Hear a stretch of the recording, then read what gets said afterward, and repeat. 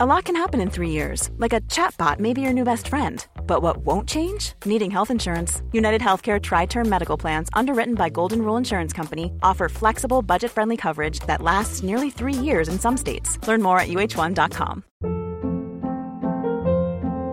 Hold up. What was that? Boring. No flavor. That was as bad as those leftovers you ate all week. Keke Palmer here, and it's time to say hello to something fresh and guilt-free. HelloFresh. Jazz up dinner with pecan-crusted chicken or garlic butter shrimp scampi. Now that's music to my mouth. HelloFresh. Let's get this dinner party started. Discover all the delicious possibilities at HelloFresh.com.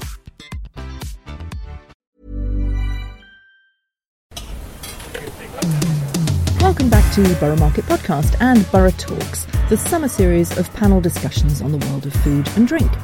In this episode, we're discussing the drinks revolution and the impact of dozens of small breweries and distilleries on London's vibrant and innovative cocktail scene.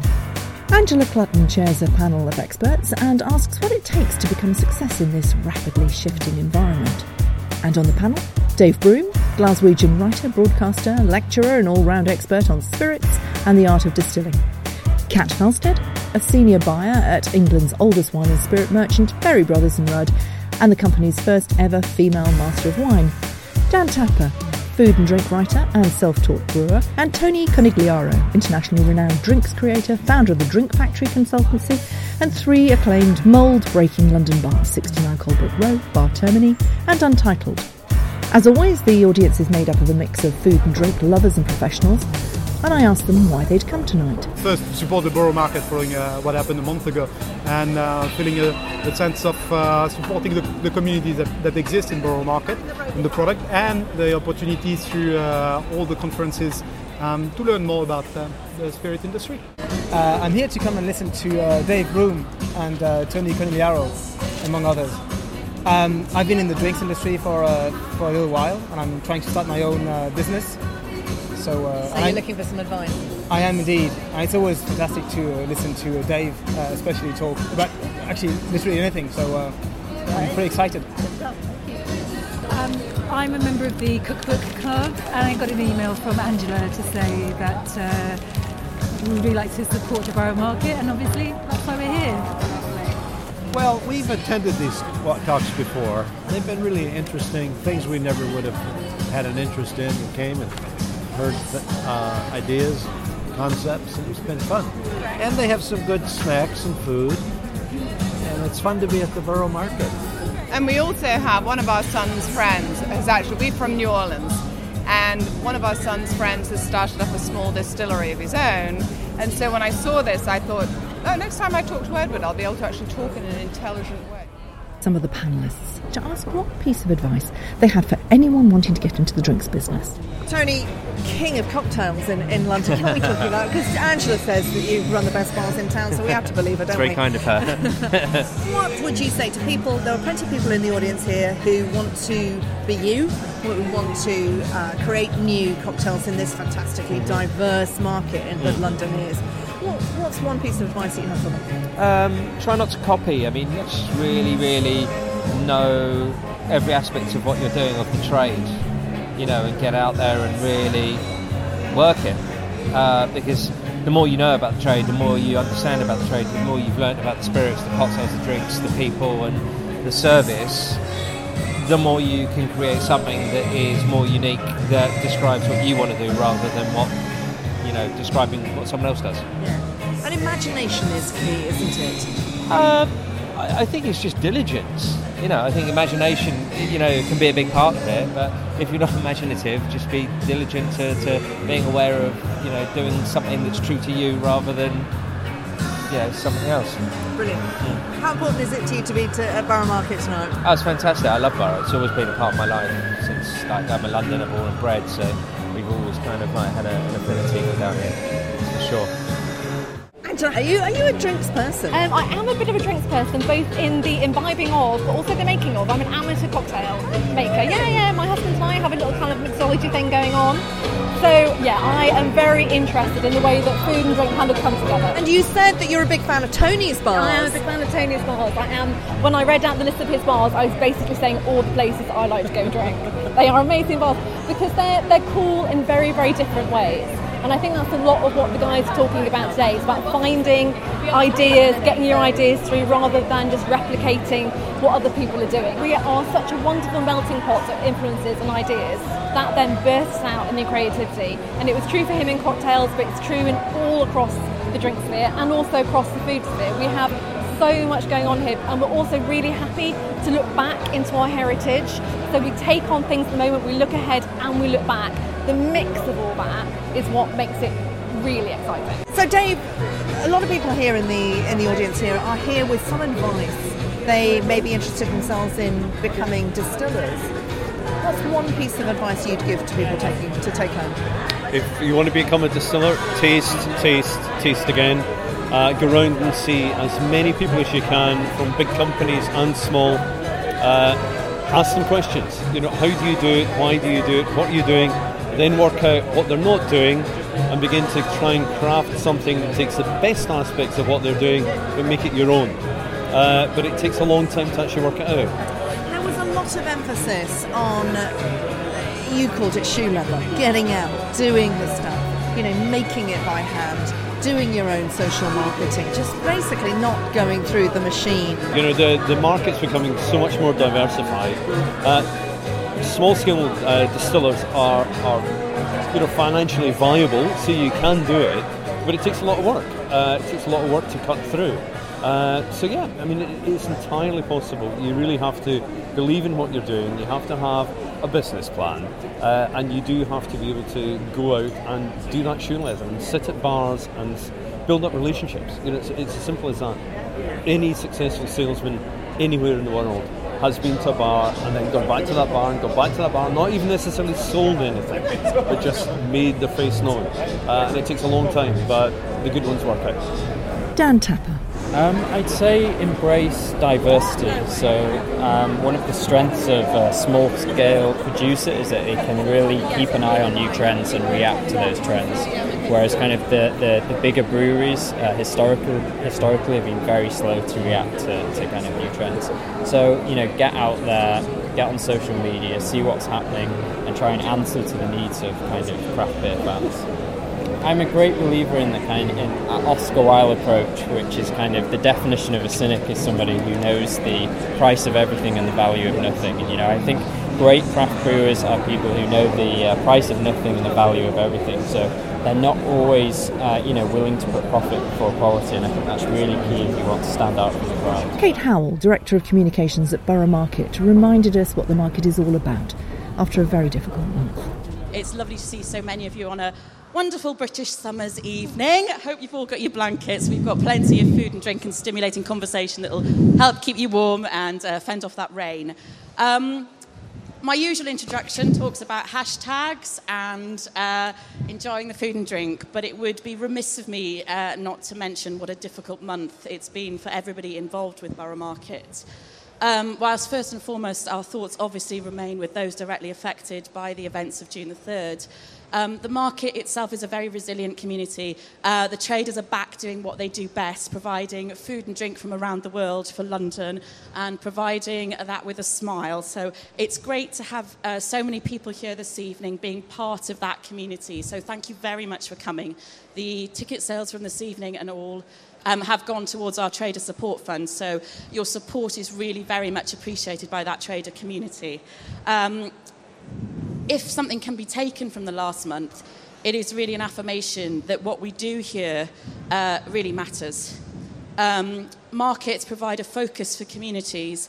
They are places where people can come together.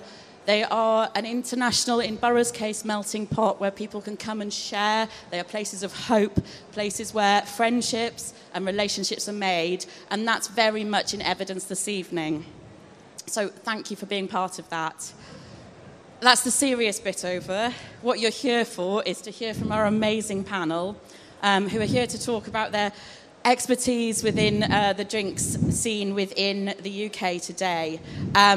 You're going to have the opportunity later to sample some of the food and drink from our traders, some wines, and a very special cocktail that's been made for you. So enjoy that. There's plenty of time for questions afterwards.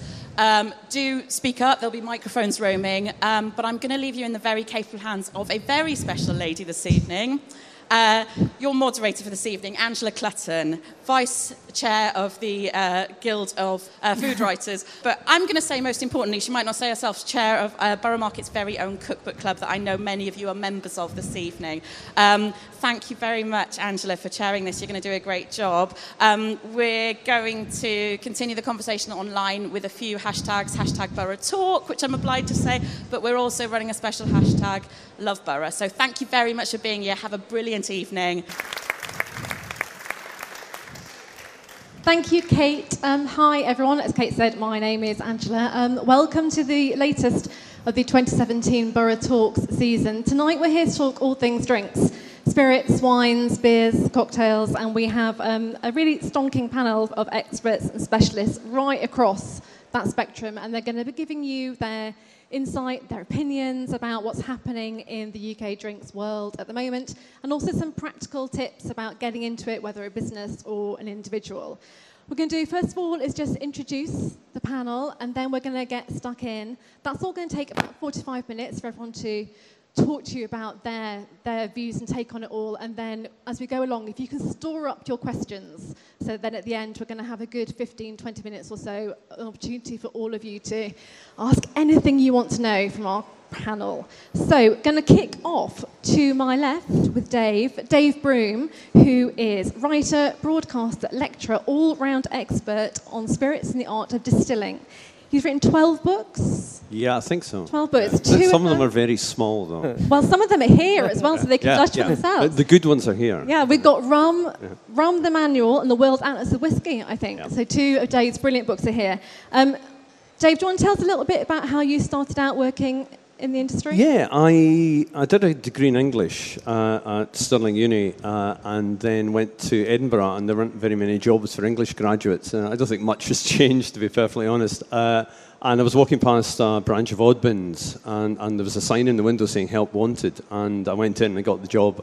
And I stayed with Oddbins for 7 years. And then after that, I did WSET up to diploma, and then I ran a pub for a year.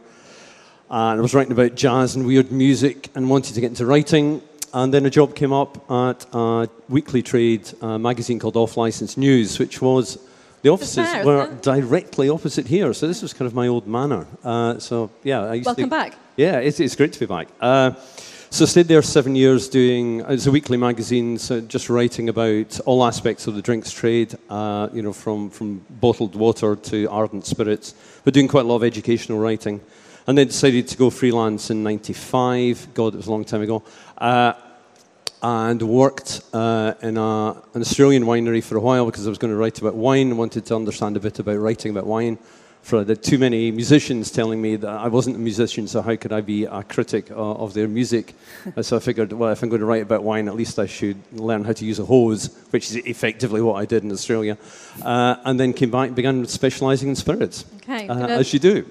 We'll look forward to more of that in a sec. We're just going to move down, introduce the rest of the guys. So we've got Katrina Felsted, who is a Master of Wine and the Senior Buyer for Berry Brothers and Rudd. Similarly, Katrina, do you want to tell us a little bit about how you got started in the industry and maybe a little bit about your role at the moment? Sure. So it's interesting. I'm going to echo Dave a little bit. So I studied languages at university, but equally found that there weren't any jobs for languages graduates when I left as well. I spent the first 4 years of my career actually working for a Spanish petrochemical company, nothing to do with wine. Decided that importing plastics and rubber was not really floating my boat, and I was getting into wine at the same time. Then, interesting, also went to Oddbins, started as a trainee manager at Oddbins, and I ended up being a manager there for about 3 years before moving to Berry Brothers in 2007. I was Berry Brothers I've been there for 10 years now. For the first 6 years I was in the marketing department, and then 4 years ago I moved into buying. And I currently, in my time at Berry's, I've bought from all of the New World regions, so everything outside of the classical regions of Europe. But now I specialise in buying for Spain, Portugal, Australia, and New Zealand. And Berry Brothers is not just the private customer side that you probably associate with it, Britain's oldest wine merchant, etc. We also have an agency and trade arm called Fields Morrison Verdin, FMV. And through FMV, we supply all sectors of the UK wine trade, from national accounts, big supermarkets, to people like Majestic Wine Society, right through to the on-trade in London, including a lot of the restaurants in Borough Market. Brilliant. So thank you very much, Katrina. So next we have Daniel Tapper. Daniel Tapper is award-winning food and drink writer. In 2015, your first book was Food Unwrapped, but that's not really what you're here for tonight. You're here for tonight because 3 years ago you started the Beak Brewery in Yorkshire. Do you want to tell us just a little flavour of that before we go? Sure. I mean, I can't compete with Dave writing 12 books, but yeah. I studied sociology at university. I started making documentaries for Guardian Films about current affairs. And after that, I kind of fell into reporting about food issues. After doing about 8 years of that, I got kind of bored of and jealous of writing about people who were making food, and decided to start making beer myself on a homebrew basis at home. After about 4 years of doing that, I decided to take the leap, and I bought it's called a nano brewery. It makes about 300 bottles of beer at a time, and I started that in the Yorkshire Dales, which is where I'm from, and began delivering that by bus around Leeds and Manchester. Since then, it's kind of grown, and I now run, it's called a nomadic brewery, so I travel around the country making my beers on a kind of large scale, so I basically hoodwink large breweries into letting me to use their kits. Nice. Essentially. Cool, thank you very much, Daniel. Then last but definitely not least on the panel, we have Tony Cligliaro, who internationally renowned award-winning drinks flavour expert, cocktail supremo.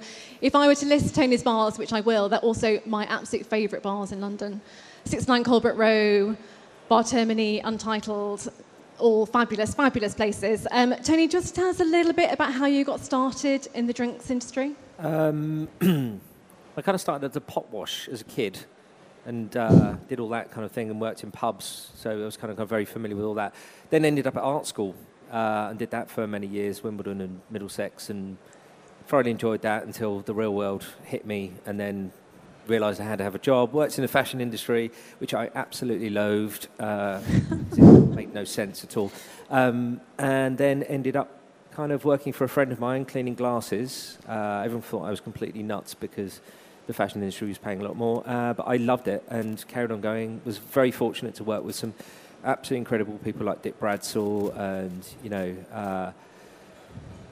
Bruno Loubet and just incredible kind of flavourists and chefs and bartenders and characters, and kind of stuck with it. Yeah, and it's going all right, yeah.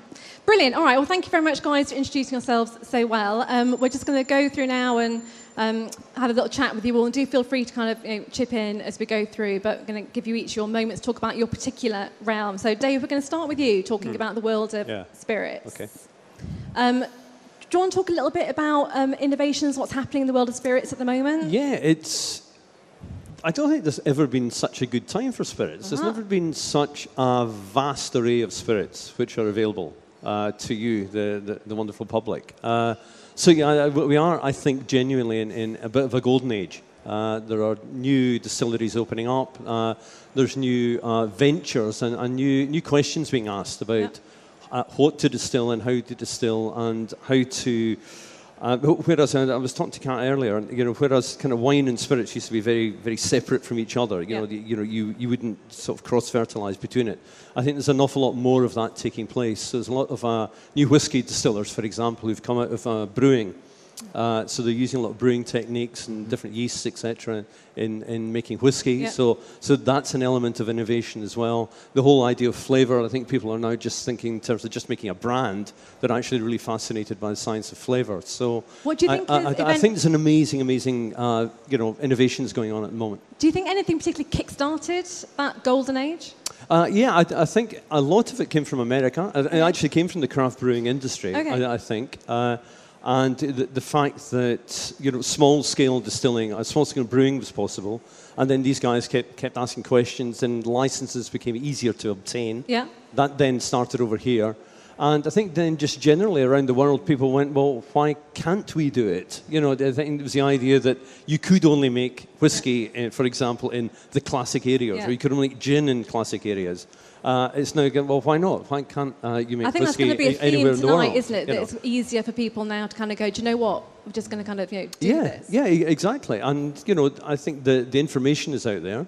The knowledge is out there, so there is no excuse to make bad spirits. Unfortunately, people do make bad spirits, but there is no excuse not to make bad spirits, just like there's no excuse not to make good wine. You know, the techniques are there. So, yeah, I do think we're at a very, very interesting point in the history of spirits. Yeah. And I think from a consumer point of view, I think it's not just, oh my goodness, you know, they're strong. Yes, we all know they're strong, but it was kind of, oh, thou shalt not touch, because, you know, they're a bit too strong and it's, you know, it's not the appropriate thing to have. I think people are treating them in a much more sensible way and actually including spirits, whether it's through cocktails or whatever, in their lives. My dad was a whiskey drinker. You know, he would have 1 dram of whiskey when he came home every night, but we never drank wine.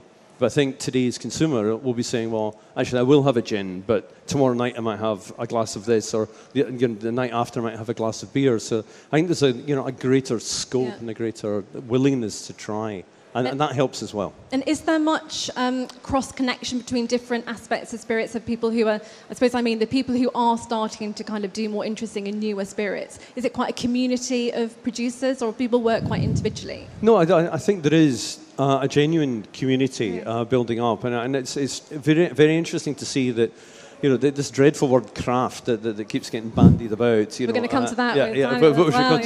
Which I don't know what your opinion of it is. Certainly in spirits world, everybody's kind of like about that, because how can you not say that somebody like Desmond Payne making gin for 60 years is not a craftsman? But I think, you know, the big guys are genuinely willing to help, and not just as paid consultants, but actually you know, to say, well, we have expertise of hundreds of years. So yes, come and learn, and we will help you and we will teach you. So there always has been from a production side, you know, marketing-wise, everybody hates each other, but from a production point of view, there's always been this very, very tight and close community, you know, because in Scotland, for example, you know, if you're in a distillery and a piece of your kit breaks down, you're going to borrow it from the next distillery down the road, and there might be a relative or whatever. So I think on the production side, there's a genuine community. Which makes it more exciting, I guess. Well, it does. It does. I mean, for example, in Japan, I do a lot of work in Japan, and the Japanese distillers did not talk to each other until pretty much the year 2001, when we got all the distillers up on stage. And that was the first time a lot of them had even met each other. Now they're actively collaborating with each other. So I think things are really changing. Yeah. Dave, I also wanted to ask you to talk a little bit about the world of writing about spirits and how you feel about breaking through in that, and what helps build a really good spirits writer, drinks writer more generally as well, but spirits. Ask why. You know, you just continually ask why. You know, I've been doing it a long time, but I learn something new every day. You know, I learn something new with every glass I pick up. And I learn something new every time I meet somebody like Jim Beveridge at Johnny Walker, or, you know, I live in Brighton, and a guy got in touch with me, and he's making gin in his garage in Shoreham, and I went along and saw him, and he's really, really good at what he's doing, and I learned a huge amount from him. Yeah. So you've got to be humble, but also I think you've got to serve your apprenticeship. You know, you've got to do the hard work. You've got to go to the hard yards, and just because you can operate a computer doesn't mean you're an expert. You can't wake up in the morning and just go, I'm going to do it. And I think that's one of the problems with problems with the media. If you sound like a bishop and Father Ted, but you know, everybody wants things so quickly that people assume that they know something just because they've managed to write a paragraph, and their opinion matters. And opinion is a great thing. You know, I'm an opinionated guy. But actually, knowledge is much, much deeper and much greater and much more important to pass on that knowledge and pass it on in a humble way. Because that's what a writer's job is. A writer's job isn't to be, you know, to force the issue and just say, this is what I think. It's actually to be there passing on that information to the consumer. I think this is probably the best advice I've ever heard for anyone who wants to be a food or drink writer. I just think you've just absolutely just nailed it about what it is to really kind of be good at writing in either one of those spheres. That's fantastic. Just going to move on now, but thank you so much, Dave. Because you brought up the brilliant word craft, I'm going to leap, if you don't mind, Kat, I'm going to leap down to Daniel, because it seems like a nice little segue there. So, Dan, what is craft beer? It's such a hard question to answer. I think we all loathe the term craft beer in some kind of way, and I think that's because craft beer doesn't really exist as a concept in the UK. So in the US, if you go there, if you make a beer and you call it craft, you have to be certified to call it craft beer. So a brewery has to make under, I think it's 200,000 hectolitres, and it has to be independent to call their beer craft. If you come to the UK, the sort of problem we have now is you have kind of multinational brands that are kind of masquerading as craft beer producers. Yeah. So they have all the marketing and they look hip. It's a label they can put on it. And everything else, and it's a label. So the crazy thing is it's completely lawful to do that. So you can sell something as craft beer that hasn't been made in a genuinely craft-like way. So what does that mean for you? You're saying you have to be made in a genuinely craft way. What do you mean? So I don't know if anybody read The Guardian today, but there was a really interesting piece that the Society of Independent Brewers are so worried by this at the moment that they're actually planning on creating some kind of certification that proves that UK brewers are craft. And that kind of begs the question, what is a craft brewer? In their eyes, a craft brewer is small and it's independent, but I would actually take it one step further than that. I mean, for me, a craft brewer it's a brewery that has kind of authenticity, and it doesn't compromise. And also, they're kind of not prepared to put profit before quality. And you can't really quantify that in any kind of way. But probably one way of illustrating that is quite recently, for example, there's a group of wine bars called Vinoteca. And they commissioned me to make a wine barrel-aged beer for them. And I was like, okay, that's absolutely fine. And the amount of effort that's gone into creating this beer is just ridiculous. I mean, the winemaker's just driven over in a Renault Clio with this one barrel all the way from Bordeaux to the centre of London. It's taking us 6 months to age this beer, and in the end we'll end up with 500 bottles of beer that we will probably lose money on that beer. And I'm not saying that craft breweries should lose money, that's ridiculous, but they should be committed to making certain beers within their portfolio. The sound of craft beer bottles just being... Yeah, exactly. So they should be sort of committed to making certain beers that, you know, don't make money and that puts kind of quality and provenance before profit. Yeah. And do you think those then are the things that good craft brewers would have in common? Yeah, so, I mean, we live in a really, really diverse market in terms of craft beer at the moment, but there's quite a nerdy app. I don't know if anyone uses it. It's called Untapped. And a lot of my kind of beer nerd friends use it, and they rate their favourite beers and breweries. And if you actually look at that, the top 10 most popular breweries in the UK all have 3 things in common. And the first thing is that they're really adept at making really hoppy but balanced pale ales. Now, that sounds boring, but that's kind of the bread and butter of the UK brewing industry. So you have to be really, really bloody good, basically, at making hoppy pale ales, and that's your bread and butter. Secondly, they're really good at interacting with customers. So they don't sort of shut themselves away in the brewery and just stick the beer out there and hope for the best. They're on social media, like checking out what the latest trends are. They're interacting with their customers and kind of spreading the word and the story of their brewery. And third, this may kind of sound like a really minor detail, but a lot of the top breweries now have tap rooms, so basically breweries on site. And that may sound boring, but it's a really great way of making really good profit margins and sort of connecting with your customers and making your brewery a destination. And do you have that at Beak? Sadly not, because sorry. Yeah, I don't. Bad now for asking. Well, no, I don't have so I've gone a slightly different format where I don't have a bricks and mortar brewery. Okay. Instead, I kind of travel around, sort of making my brews with different breweries. Just before we move on, Dan, do you want to tell us a little bit about some of the beers that you do? Yeah, sure. Well, moving back onto this idea of kind of genuinely craft beer being ridiculous and not making very much money. Yeah. So some of my favourite beers are those that I've been barrel aging. So recently I've been working with, does anybody know Northern Monk in Leeds? They're a really, really great craft brewery. I work quite closely with them, and I've basically got hold of a barrel from the Bolney estate in Sussex and have been aging an imperial porter in that for the last year. So that's coming out really interesting. And we also spent a good amount of summer foraging for raspberries around the outskirts of Leeds, and we've been aging a sour beer in over those foraged raspberries. Wow. Yeah. Oh, amazing. And am I right in saying, Dan, that your beers are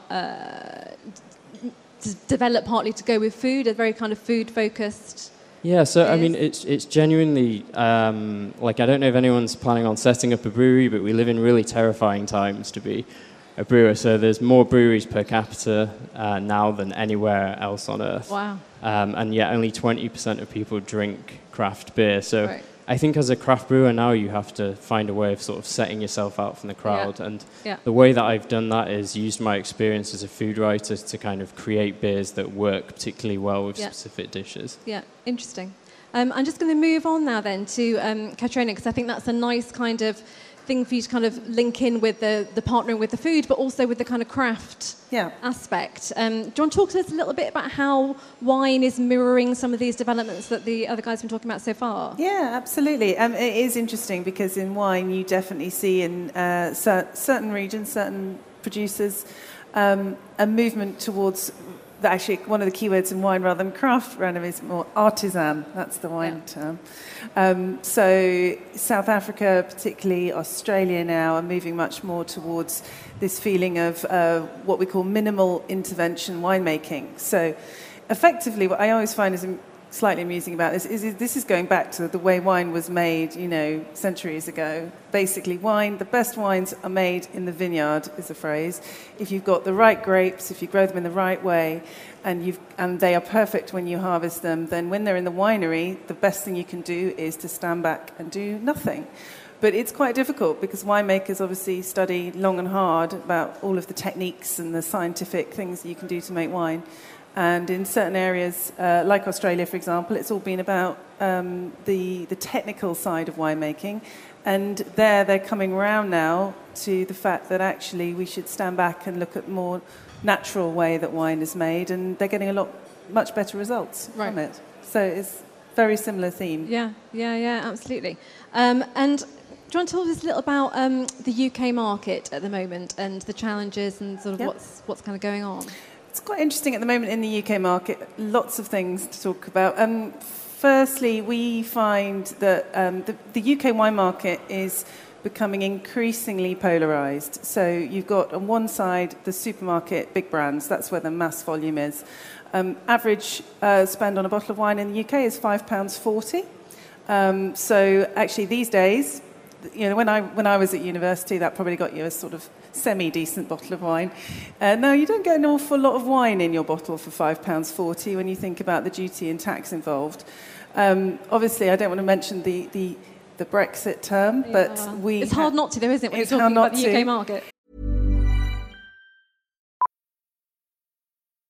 Millions of people have lost weight with personalized plans from Noom.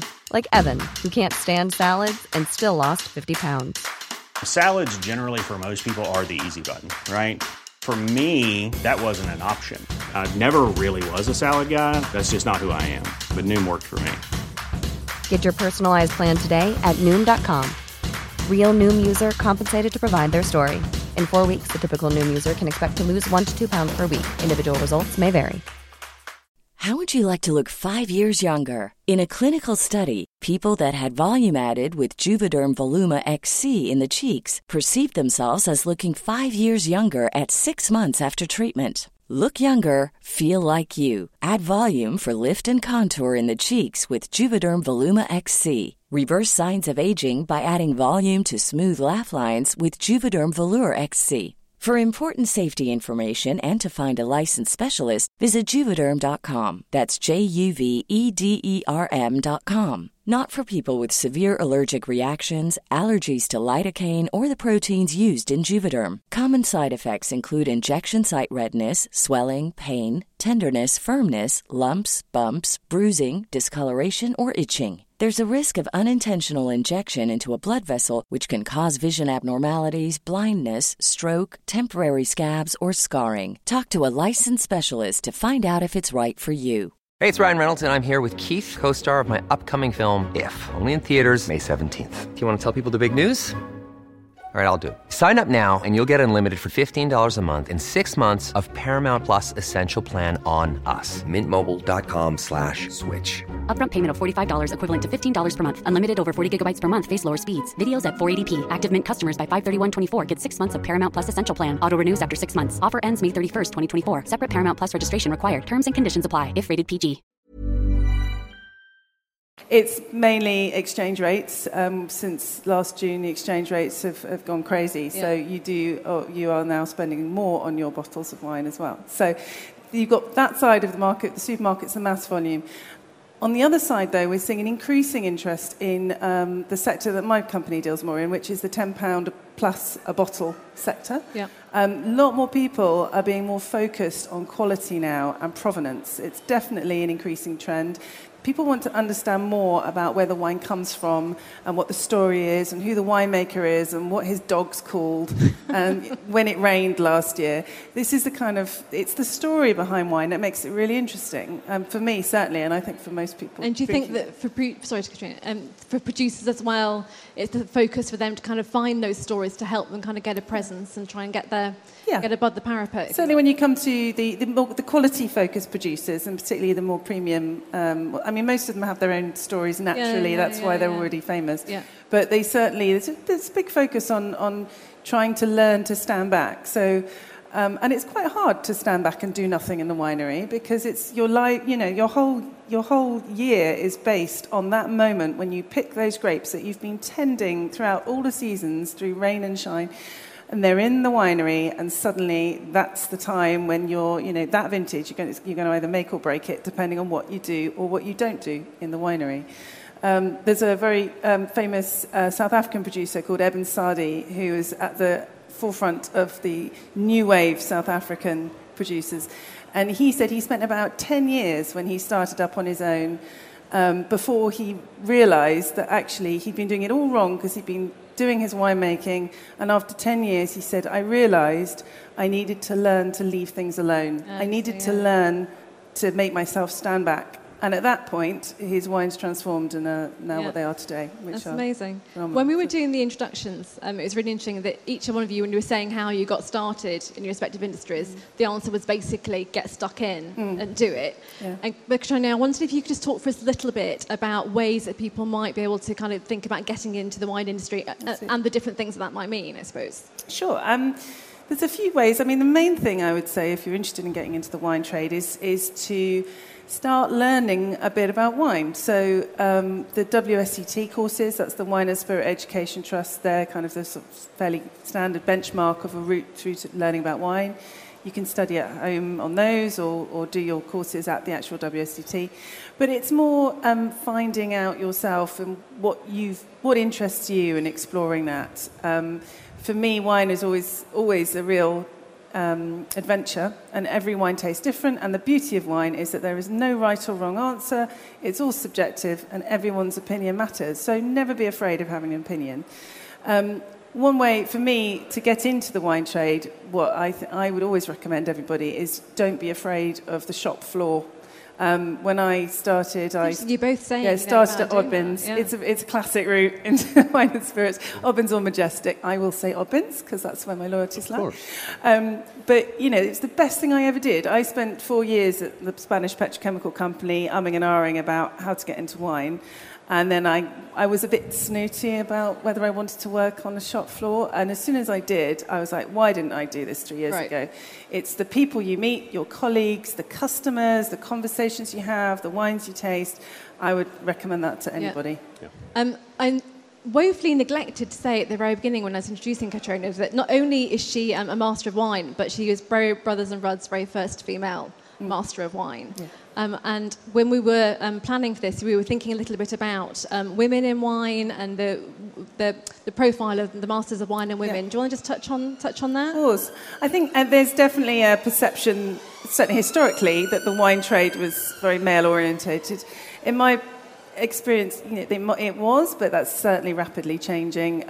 So at the moment, there are 355 masters of wine in the world, and a third of them are women now, which is brilliant. And in 2014 and 2015, that more women in each of those years passed than men. So there's no reason to be afraid if you're a woman about getting into the wine trade. It's very much an open playing field now. Yeah. And I do quite a few events in our cellars at Bro Brothers, and I'd say often over half of our customers that come in are women and have very good, very valid opinions, really interested in wine, like I am. Actually, can I get all of your, sorry, let that go, each of your kind of thoughts on that maybe about the kind of, women working in the industries, maybe, Dan, particularly thinking about brewing, maybe I'm wrong to say that I perceive that as being quite a male industry. No, I mean, it's completely a female industry traditionally. So okay.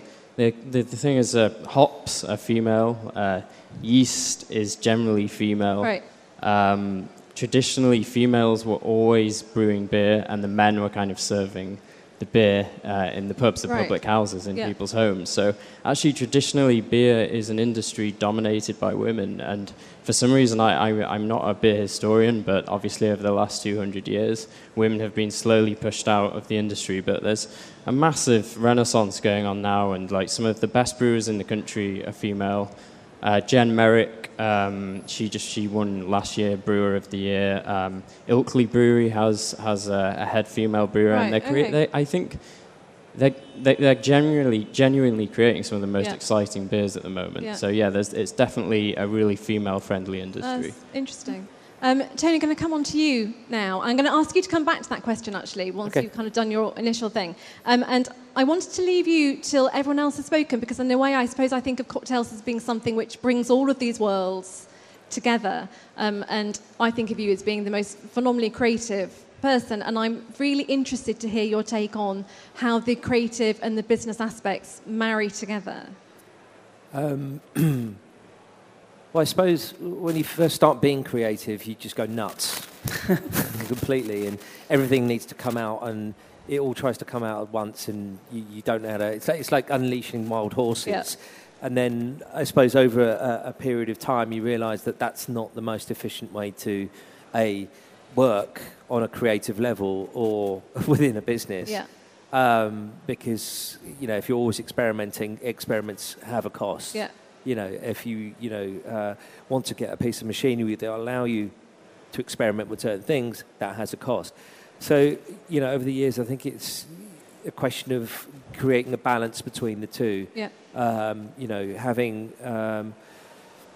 what a very wise friend of mine turned around to me and said, he goes, to create chaos, you need a lot of order. Okay, that's good. And it's completely true in as far as, the more ordered our company has become, Drink Factory has become, the more chaos we've been able to create. Yeah. Just because, even on a really basic level, kind of like of recipes, when we first used to do recipes, we used to just, do them. Yeah. And that's what it was. And then everyone would say, well, how did we just do that? And everyone went, oh, I can't remember. But nowadays we have, files and files and files and files of recipes from, the first idea or the concept to how that led to the flavours, to how that kind of, the first permutation of how those flavours came together to, the second, third, fourth, fifth, up until the 40th, 50th, whatever it might be. But at any one point we can go back and see, oh, that went wrong. We can go back a step and do that. And that has made our lives so much easier. Yeah. Because I remember there's one particular combination from about, 15 years ago that I'm still searching for that I cannot find. Oh, no. It'd be great when you do find it. Yeah, no, it'll be exciting. I'll let you know. But, I think it's very important, but also kind of, to have that order within a business allows you to kind of actually present what you do in a far better way. Yeah.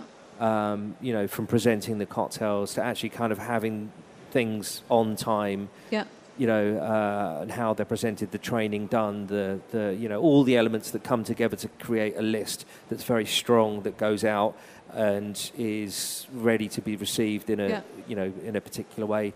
You know, you have the answers to ping pong backwards forward with the customer. So sticking with that creative fundamental part of it, can you talk to us a little bit about the process that you go through when you're creating a new drink?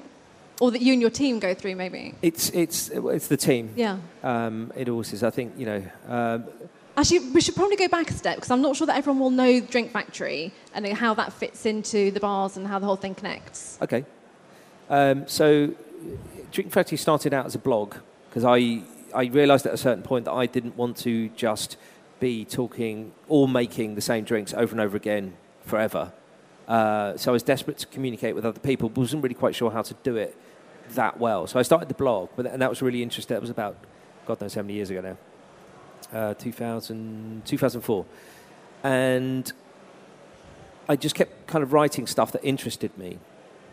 And slowly but surely that kind of got hooks in different places that I wasn't expecting, from perfumers to designers to kind of neurosurgeons to like the oddest type of people that just so happen to have an interest in booze as well as, you know, whatever they did.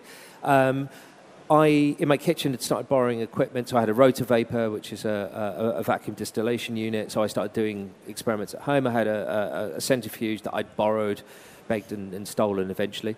And, you know, and that was the first Drink Factory. So it was kind of, for me to make ingredients that were bespoke to my cocktails rather than having to go outside and buy them. Because one of the things I had a problem with was, especially in that period, was I couldn't find the ingredients that I wanted that were good enough for the drinks I wanted to make.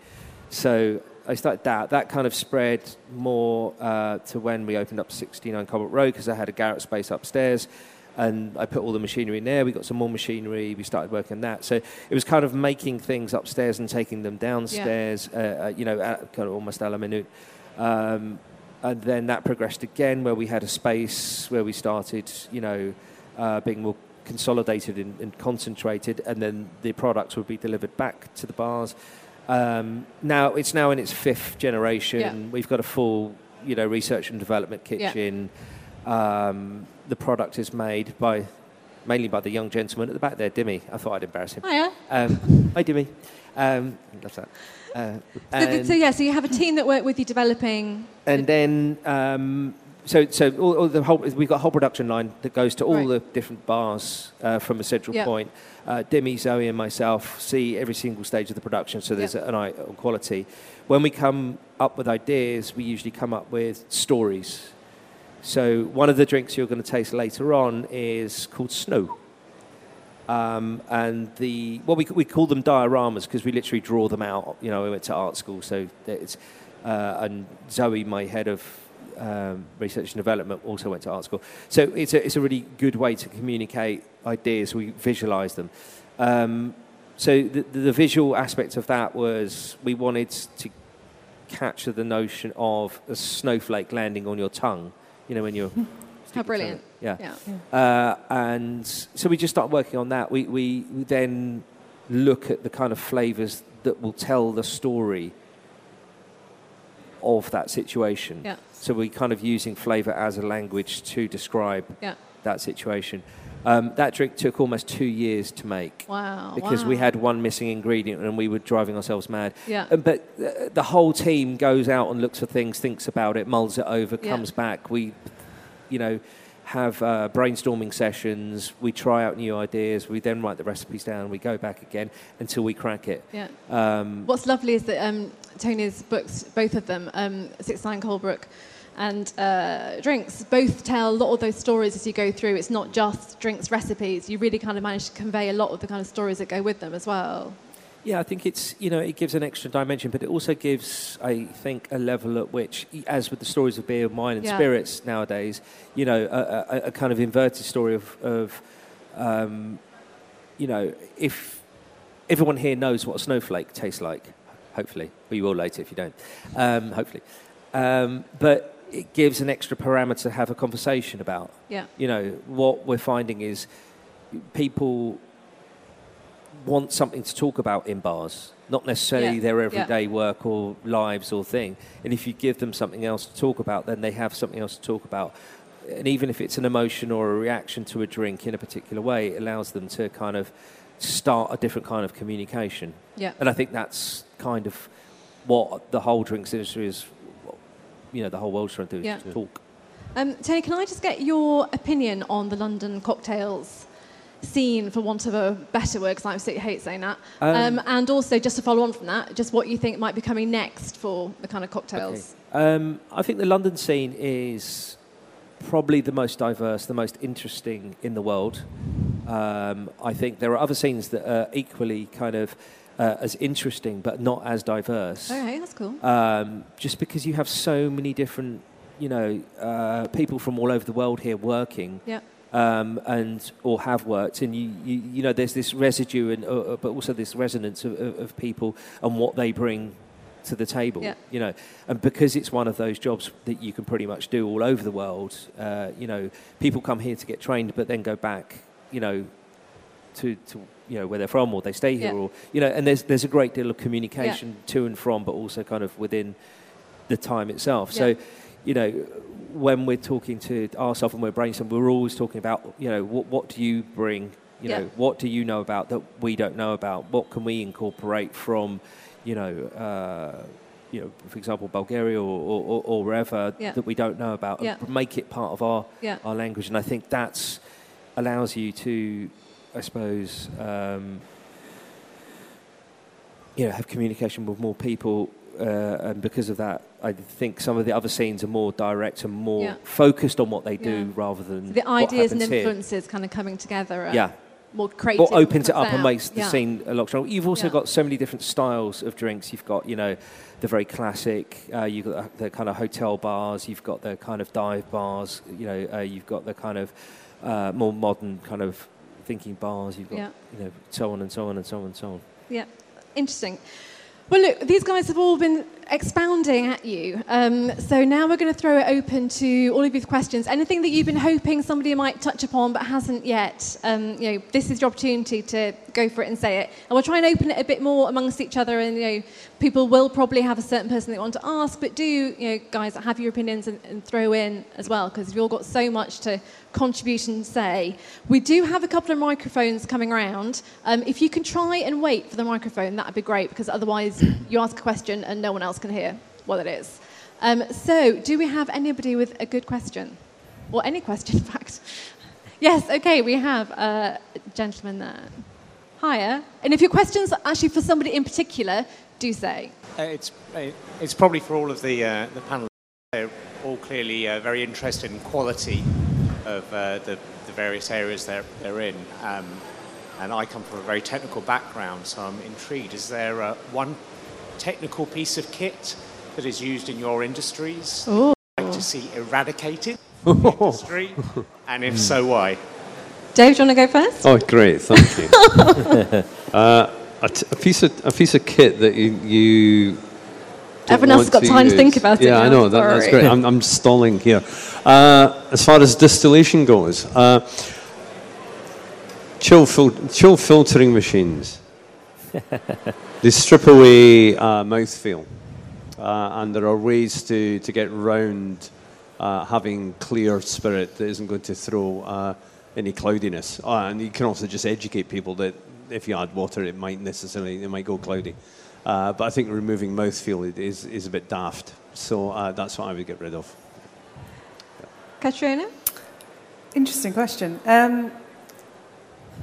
I would say the problem is with this is that you have two sides of the wine world. So you do the mass market volume side, as much as they're not wines that I would choose to drink, are absolutely fundamental to the wine business as well. But if I wanted to go for that side, I would say there's something called the spinning cone that can be used in wine. And basically, it's kind of does what it says in the tin. It spins the wine around.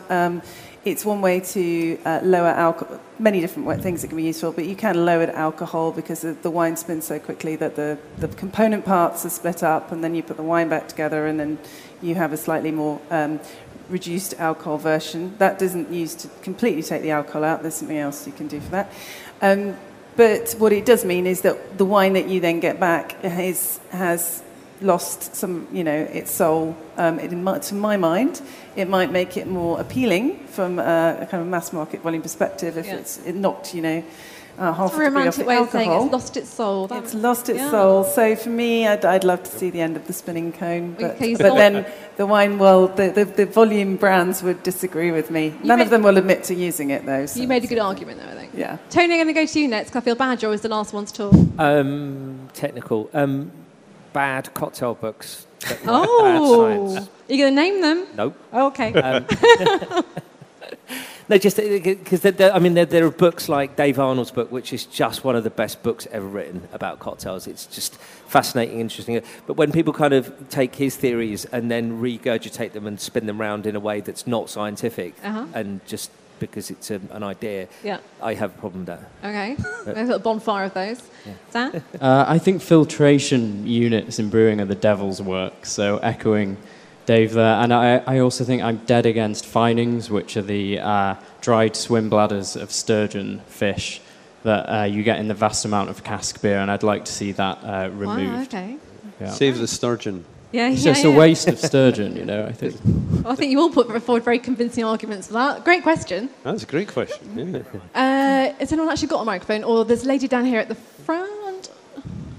I was just wondering, I guess along those lines, you've all been talking about kind of small-scale producers and artisan or craft drinks being kind of the main focus at the moment. And so I just wondered if there's always kind of a new big thing, if the sort of small-scale producers are finding that the best quality is minimal intervention, and in a way, where can they go from there? Or will people be happy to kind of keep things, keep natural and kind of small-scale producers being the kind of next big thing forever? You were looking at Katrina as you spoke, so I'm going to take that as being the cue for the first. Yeah, sure. I hope so. I hope it lasts. I think the wine world has swung in very just different ways, particularly the New World, when it was all very much led by science compared to Europe, which, they've been making wine for centuries. So that was they always did the way they'd always done them. The very scientific side for kind of New World wines had its place, certainly, and they are, so technically adept. They're the best in the world. But the minimum intervention, it's almost an art in itself. You've got to stand back, and as I said with that quote from Eben, you've got to stand back and know when to get involved and when to leave the wine alone. And for me, it's about quality, and quality is definitely, from all the wines that you taste, the wines where you've got a producer that is so in tune with the vineyard that he's been able to grow the grapes to perfection, and then stand back in the winery and just let the wine make itself to a certain degree. Those just are the wines that have the most interest. They've got the most, there's a term in wine called terroir, which is the fact that a wine can taste, there's a sense of the place in which the grapes were grown in the wine. And that's what comes through in the minimal intervention. So I would imagine that will continue. It's almost like people going back to the roots of wine. Yeah. Dave, do you want to throw something? Yeah.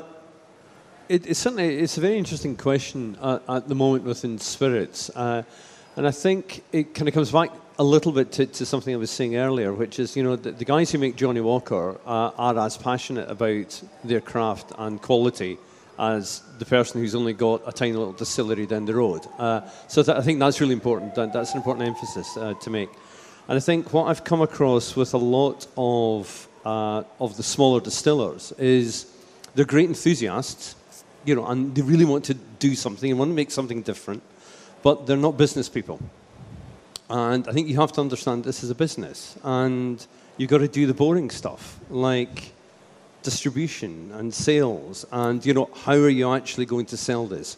And also ask yourself some very, very hard questions about how do you differentiate yourself against the rest of the market? Because if you look at whiskey, and can look at whiskey and gin very quickly here. Yeah. There's 119 whiskey distilleries in Scotland. If you're opening a new one, that's who you're fighting against. So you have to do something which is going to cut through.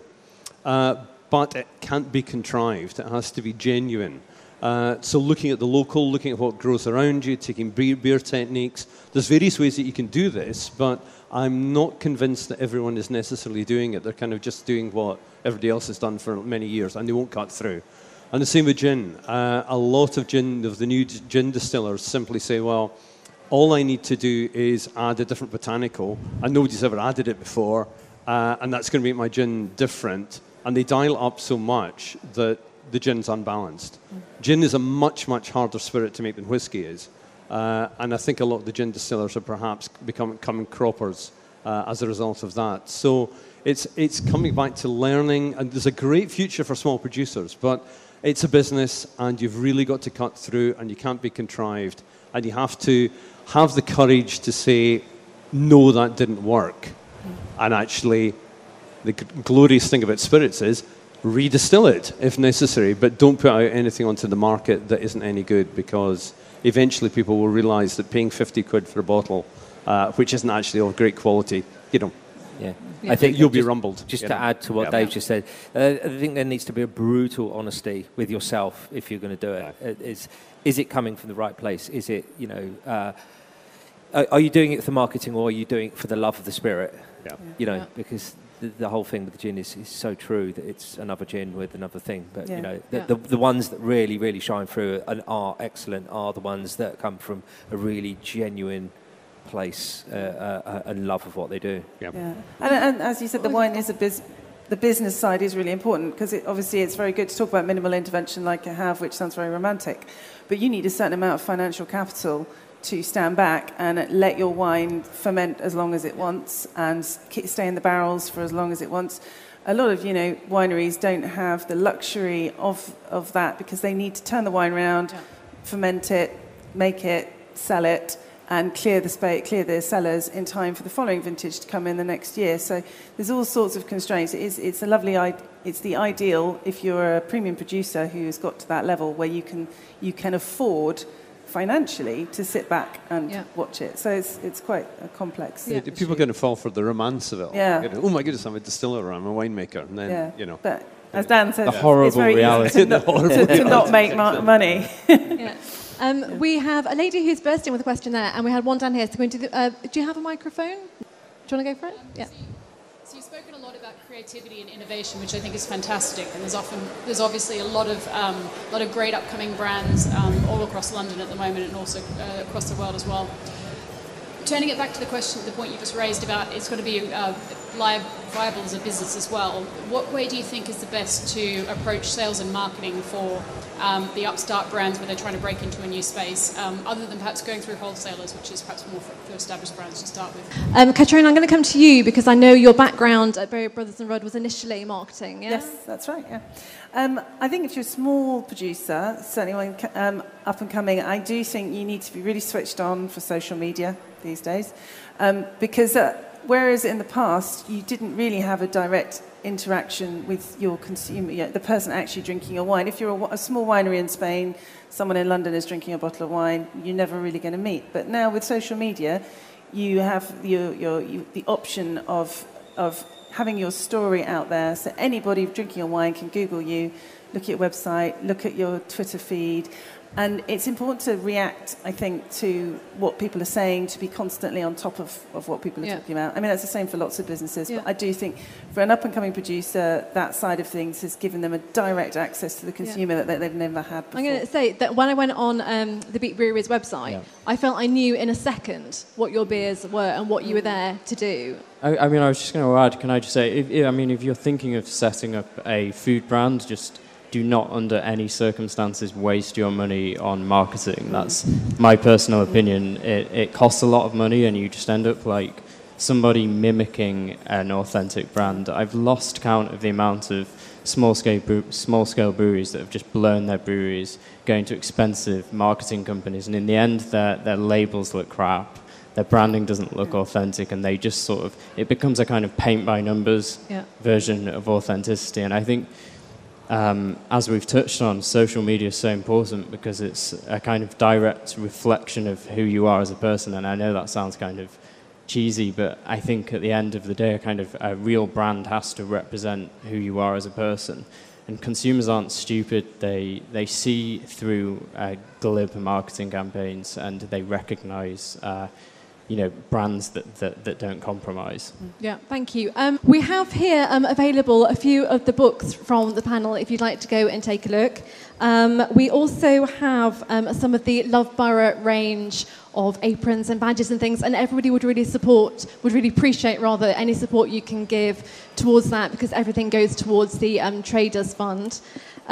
We have some really lovely food and drink that Traders have supplied for us to all to enjoy tonight. And even more excitingly possibly than that, because it's a one-off, we have the snow that Tony was talking about earlier being made over there. And I think if you want to head there first before going to everything else, that would be appreciated. So I'm going to leave you all to go and enjoy. Some of the panel, I think, are maybe going to stick around, so do nab them and ask anything you haven't had the chance to. But huge thanks, guys. Thanks so much. Thank you. You enjoyed it. Thank you.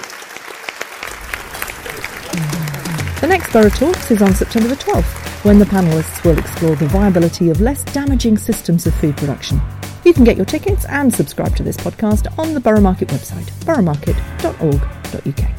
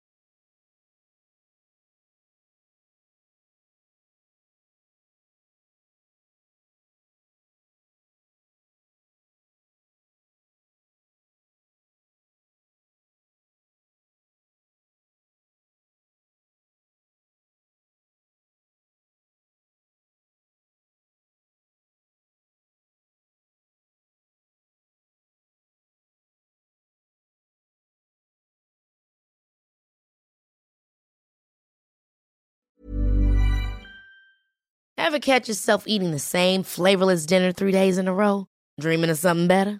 Well, HelloFresh is your guilt-free dream come true, baby. It's me, Keke Palmer. Let's wake up those taste buds with hot, juicy pecan-crusted chicken or garlic butter shrimp scampi. HelloFresh. Stop dreaming of all the delicious possibilities and dig in at HelloFresh.com. Let's get this dinner party started.